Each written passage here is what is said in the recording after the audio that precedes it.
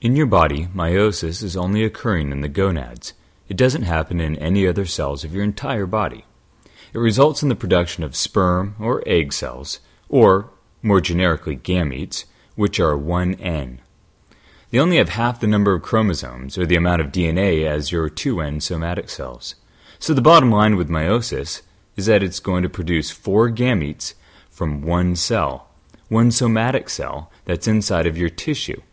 That's inside of your testes if you're male, or your ovaries if you're female. When you're looking at the chart of meiosis, one of the things that you're going to notice is that it's pretty much the same as mitosis. Most of the processes are pretty much the same.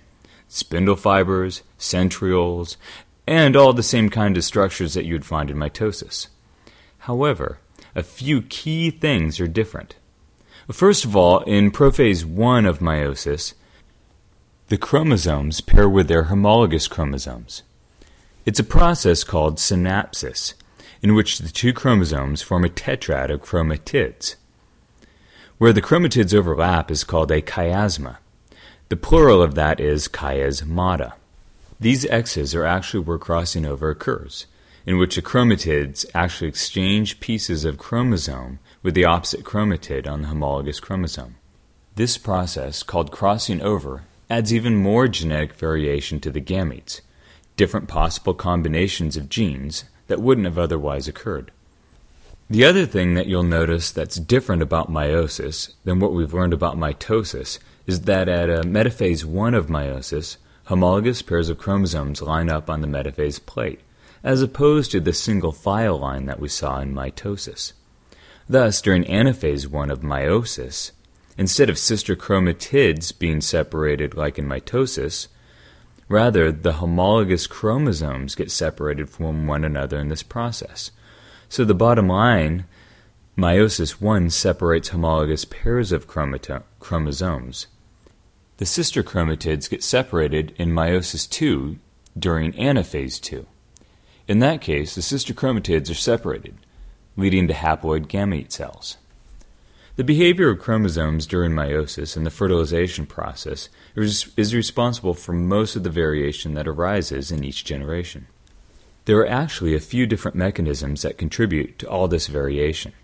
The first one is what we call independent assortment of chromosomes. During metaphase 1 of meiosis, the chromosomes are lined up, paired up on a metaphase plate. The orientation of the homologous pairs relative to the poles of the cells are random, though, meaning that there are 2 possible ways that they can be arranged for each pair. So that makes it a 50-50 chance that a particular daughter cell of a meiosis 1 is going to get a maternal chromosome of a certain homologous pair or a paternal chromosome of that pair. Since we have 23 pairs of chromosomes, you can do the math to figure out how many possible combinations of chromosomes you can get in the gametes. There are 2 possible ways the chromosomes can be separated in anaphase 1. We say it's 2 to the nth power, with n being the haploid number of chromosomes. So in your case, it's 2 to the 23rd power, which equals 8 million possible ways that the chromosomes can be assorted into the gametes.